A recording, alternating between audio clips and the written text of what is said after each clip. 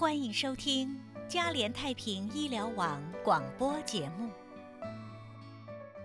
今天呢，我们要简单的跟您说一下，要知道说自己是不是有患眼睛疾病的风险。其实随着我们年龄的增长，还有些人比如说这个体重过重啊、肥胖啊，有糖尿病、高血压，或者是有家族遗传史的人呢，要特别小心，我们有可能呢要患上眼睛的疾病，尤其是糖尿病患者，很有可能呢要得上糖尿病性的视网膜病，所以这会导致眼睛的这个视力的丧失或者是失明。所以我们每个人呢要有整体的好的身体，这样的话呢其实也可以保护我们的眼睛，推迟或者是尽量不要得一些眼睛的疾病。因此呢，我们一再说健康的饮食、适当的运动是非常重要的。另外呢，我们也要去看自己的医师，提前知道自己是不是可能患上眼睛的疾病。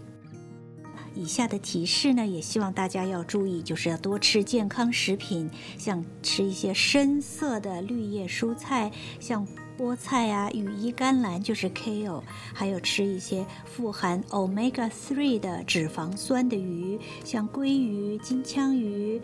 对眼睛也是有好处的。另外就是要让我们自己活跃起来，保持身体的活跃呢，可以帮助保持健康，可以降低导致眼睛健康和视力问题，比如说降低糖尿病、高血压和高胆固醇的风险。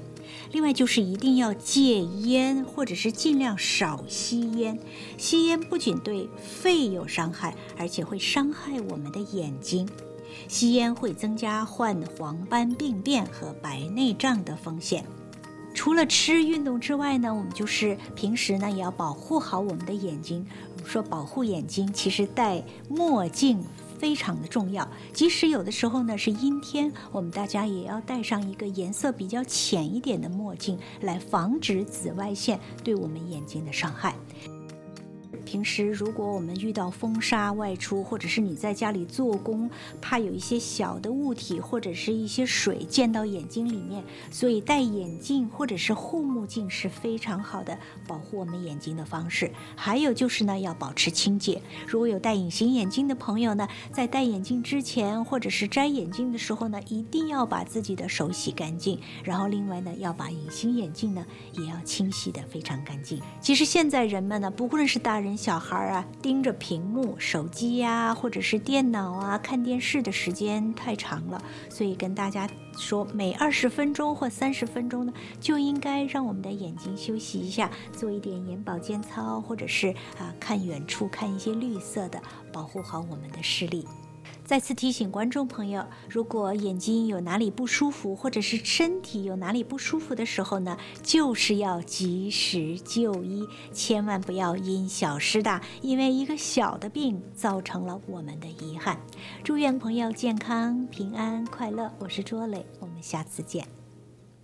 以上内容由 Vicky 蔡整理，欢迎您成为嘉联太平医疗网的会员，联络电话877-282-8272。感谢收听嘉联太平医疗网广播节目，祝您有美好的一天。